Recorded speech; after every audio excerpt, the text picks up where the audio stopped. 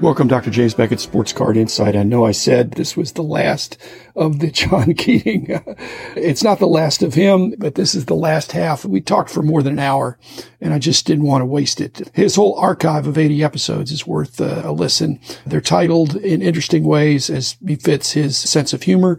But thanks sponsors, Topps, Panini, Upper Deck, Heritage Auctions, Huggins and Scott Auctions, Mike Stadium Sports Card, Burbank Sports Cards, Topps, Upper Deck, and Panini. So here's the last of my interaction with John. I'll have him back on at some point, but this is it for that 70s card show, which was a great ride. So here it is, and thanks, John. The perception in the 70s is that no sets in the 70s are a challenge.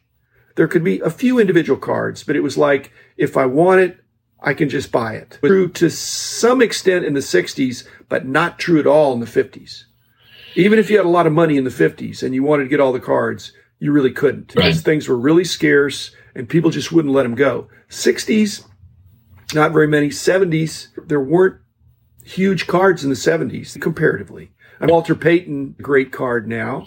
Gretzky. And Gretzky. Those are huge cards. But yeah, just fact checking you in real time. You're absolutely right. I looked before the show, and if you look at Beckett OPG, it says the most perceived highest value cards are the things you talk about, late issues like the Shreveport Captains from the 76 set and various add-ons and bolt-ons. It's one of those rare things where you don't find any Mickey Mantles or whatever in there. As you say, the rare late editions, the 16B Stu Greenstein or the 4B Butch Bentons, people that are lost in history. But there's not a B on it. Basically, if you were looking through a dollar box and you found, it wouldn't say that it's a variation, but it would be. Rich Klein would recognize it. I would probably recognize it, but that's not really what we're looking for. But when you see an unusual card there, it could be the scarce variation. I just don't go through binders to see. My TCMA sets are all like set bags. I have literally all the TCMA sets. All the minor league. All the minor league. Nice little 30 pack 30 team pack. bag, They fit in the team bags great. But you can't really show them to people, and I've got boxes and boxes. I didn't even know that you can even sell them. Yeah, I got you. So I don't know what I'm going to do when I have a fabulous minor league collection, and I'm not advertising to sell them on your show. But when I die, somebody's going to get them, and I hope somebody would take the whole thing, because there's a few of them in there that are a lot more valuable than the others. But a lot of them are $5, $10 sets. But I can't get $5 or $10 if you try to sell them in bulk. You and Rich talked a while back on your show about TCMA, and Rich mentioned that they had finally gotten a license. And I think he was off by about 10 years because 2017, there's a set listed that has, I guess it's a serial number to 500. So they went from, according to Beckett OPG, 1989 Albuquerque Dukes was a set, and that was set 646, and then 647 was the 2017 TCMA. It makes you wonder what makes a company go almost 30 years between sets and then finally get that licensing. Seems it would have been easier to get the licensing in the 90s than the 2017s. Well, it got more and more crowded, and it squeezes the profit margins. And the pro cards of the world and the line drive or whatever, these other kind of things. Again, if you're going to be a disruptor, you want to be the lone disruptor. Classic was in there. You don't want to be competing with other disruptors. Not that it's a race to the bottom, but you just move on to something else. I believe the 70s are underrepresented on my card wall. Not making a symbolic apology to you about that, but I'm just thinking a lot of people really care about the 70s. That's why your podcast resonates. It was my favorite decade to collect. Not so much about the cards as much as where I was in my life. And the cards were fine. We now look back and say that the late 80s, early 90s were like junk wax. We didn't think the 70s were junk wax in the 70s, but they were just the omnipresent cards you could always get. There wasn't a historical perspective of this year's cards, other than the fact that this year was better than last year. My horrible story is that in 73, when I was jumping back into the hobby, and I had a buddy, and he said, I'm thinking about getting either a 72 top set or a 73 top set through mail order, Sporting News or something like that. The 73s are just out. The 72s, that's last year's, but they're both $15. Wow. What do you think? Do you want to go in halvesies? You don't want to split? And I thought, what kind of a chump was I that I couldn't come up with $15 to buy my own set of 73 or 72? Now, it's worse because we decided to buy the 73 set instead of the 72 set.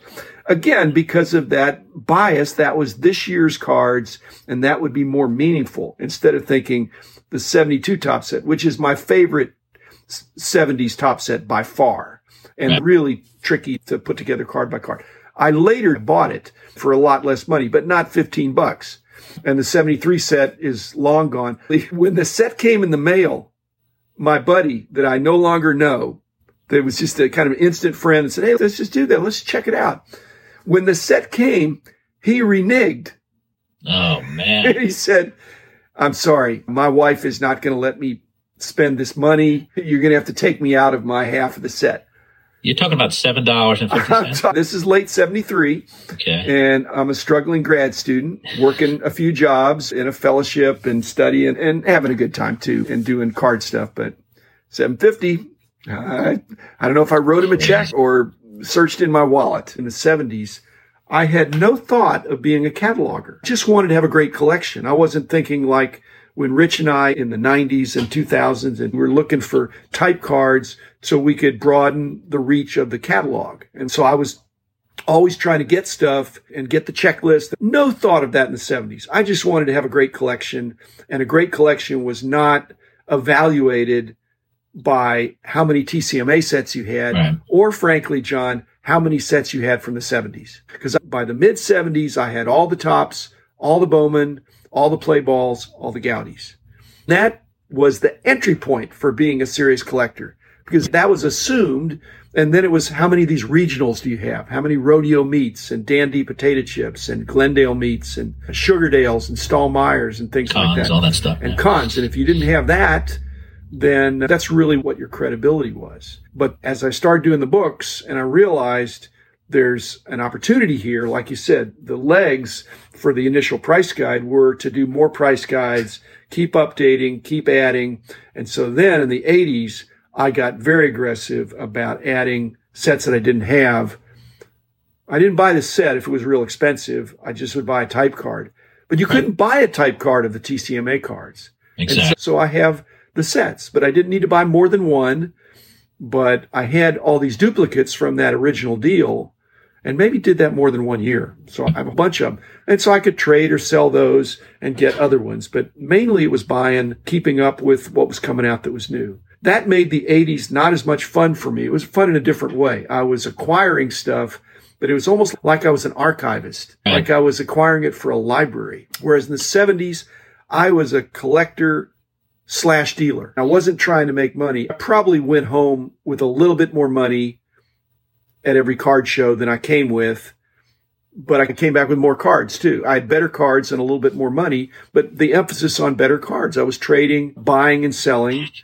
TCMA wasn't part of that. And by 1980, I was no longer doing any card shows and no longer really selling cards. Do you think the Max Wax era, late 80s, when we started chasing, meaning everybody else but me, started chasing rookies, do you think that had the big impact on the TCMA minor sets? We still argue about McGuire. Ruben Sierra was a big deal in 1987, all that stuff. But back in the 70s, we didn't chase the rookies that much. Back in the 80s, and when rookie cards got really rolling and very hot, it's amazing.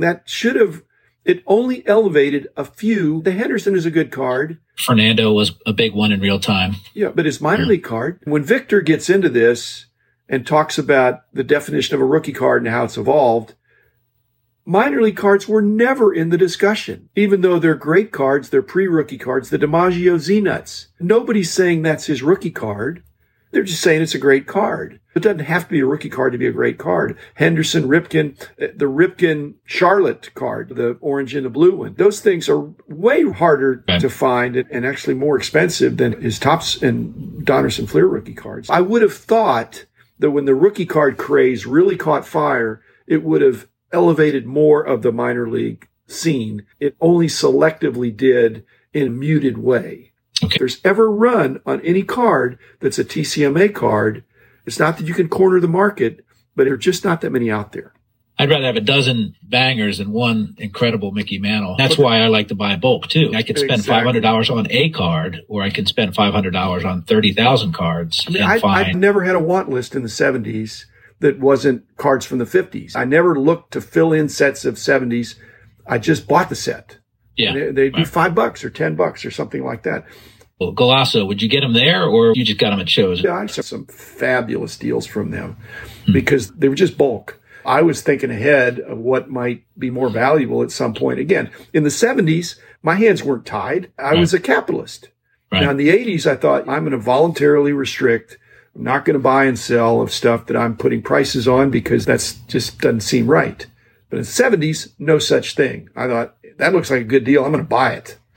And I'd buy multiples of something. So I got some fabulous deals from Renato Golasso. In fact, they were so good, I'd better not even say. Where did they get their cards from? Today, it seems so easy, right? Not necessarily backdoor, but vending boxes or vending boxes. Yeah. Okay. Yeah. It's an interesting little discussed part of the hobby, that whole earlier 70s. I'll give a tidbit, and I can't remember when this was in the 70s, but there was a show. In fact, it was a Shea Stadium show, so maybe that would date when it was. I was there, had a table, and I was buying and selling, and there was so much great stuff that came in, and people were buying that, and I bought some of that, but Renato Golasso had a table, and they had 63 tops sets. Oh, wait, they weren't complete sets. They were just high number sets. Okay. So they had broken a high number cut case or something like that. And so complete sets of all the high numbers, $50, which making money. Yeah. And I said, I'll take them. How many was that? I didn't say. You're not move saying the market, but it was enough. Okay. That was one of my better deals. Statute of limitations. On the other hand, I should have kept them until now. And a lot of us, I moved on and traded for other stuff. That's an interesting thing. In 78 or whatever, they were 15-year-old cards. You thought, well, I'll get some more of them. But these were untouched. I heard an interview with Mike Arenstein where he said he liquidated his entire collection in 1984. He probably thought he was the bee's knees. And imagine what that collection would be like now. I think this hobby nobody outsmarted. Well, that you outsmarted is counter instinctual. You outsmart it by dying with all your cards. Yeah, outlasting it. Yeah. That's not. And then again, the last laugh is for your heirs. But even then, it's difficult to sell a large collection. Yeah. My message to people is because I'm trying to sell 1% a month, and I'm now doing that. I still think you're failing at that. But no. The last few months, I am. Been saying that for years, though. But it kicked in. So now I'm actually. Technically, really am doing 1%. But if you don't do that, there is some joy in selling stuff that you don't want. In order to be able to find the stuff I do want, I need to sell some of the stuff I don't want. Yeah. And then occasionally you'll say, I wish I hadn't sold that. I said last night on somebody's live stream that I hope it takes my family as long to sell my cards as it did for me to collect them. It'll be their problem, and hopefully they get a good chuckle out of it for a very long time. It's not going to end well. We know how it ends. I know how it ends for me. It's not my concern how it ends for them. Yeah, I just have too many cards. And it's like I said, if you had 10,000 cards, but that was 20 sets, you have 20 things. But if you had 10,000 loose cards, which I have more than that, all of which are interesting and different priced, and some are more valuable, some are less valuable, that's a problem for somebody that, unless they don't care. Yeah, we know the value is more of a concern for our heirs than it is for us, because that's not why we started this whole thing. It's fun to have expensive cards, but that's not why we started down this path. Yeah, the joke is, and I hope I'm going to be around a long time, but if somebody were to knock on the door of my fabulous wife the day after I die, or the week or the month after I die, and say, your husband was a great friend of mine. I know you don't remember me, but I want to buy his collection. He was always talking about doing the dollar boxes. So sight unseen, I just like to pay you $1 a card. Because $1 in, $1 out. Yeah. That would be horrible. If he paid $1, we'll give him $1.25 a card. But the reason I bought the dollar box cards is not because they were $1. Yeah, that'll happen way down the road. So glad to see that you finally have 1%, a little bit of momentum going.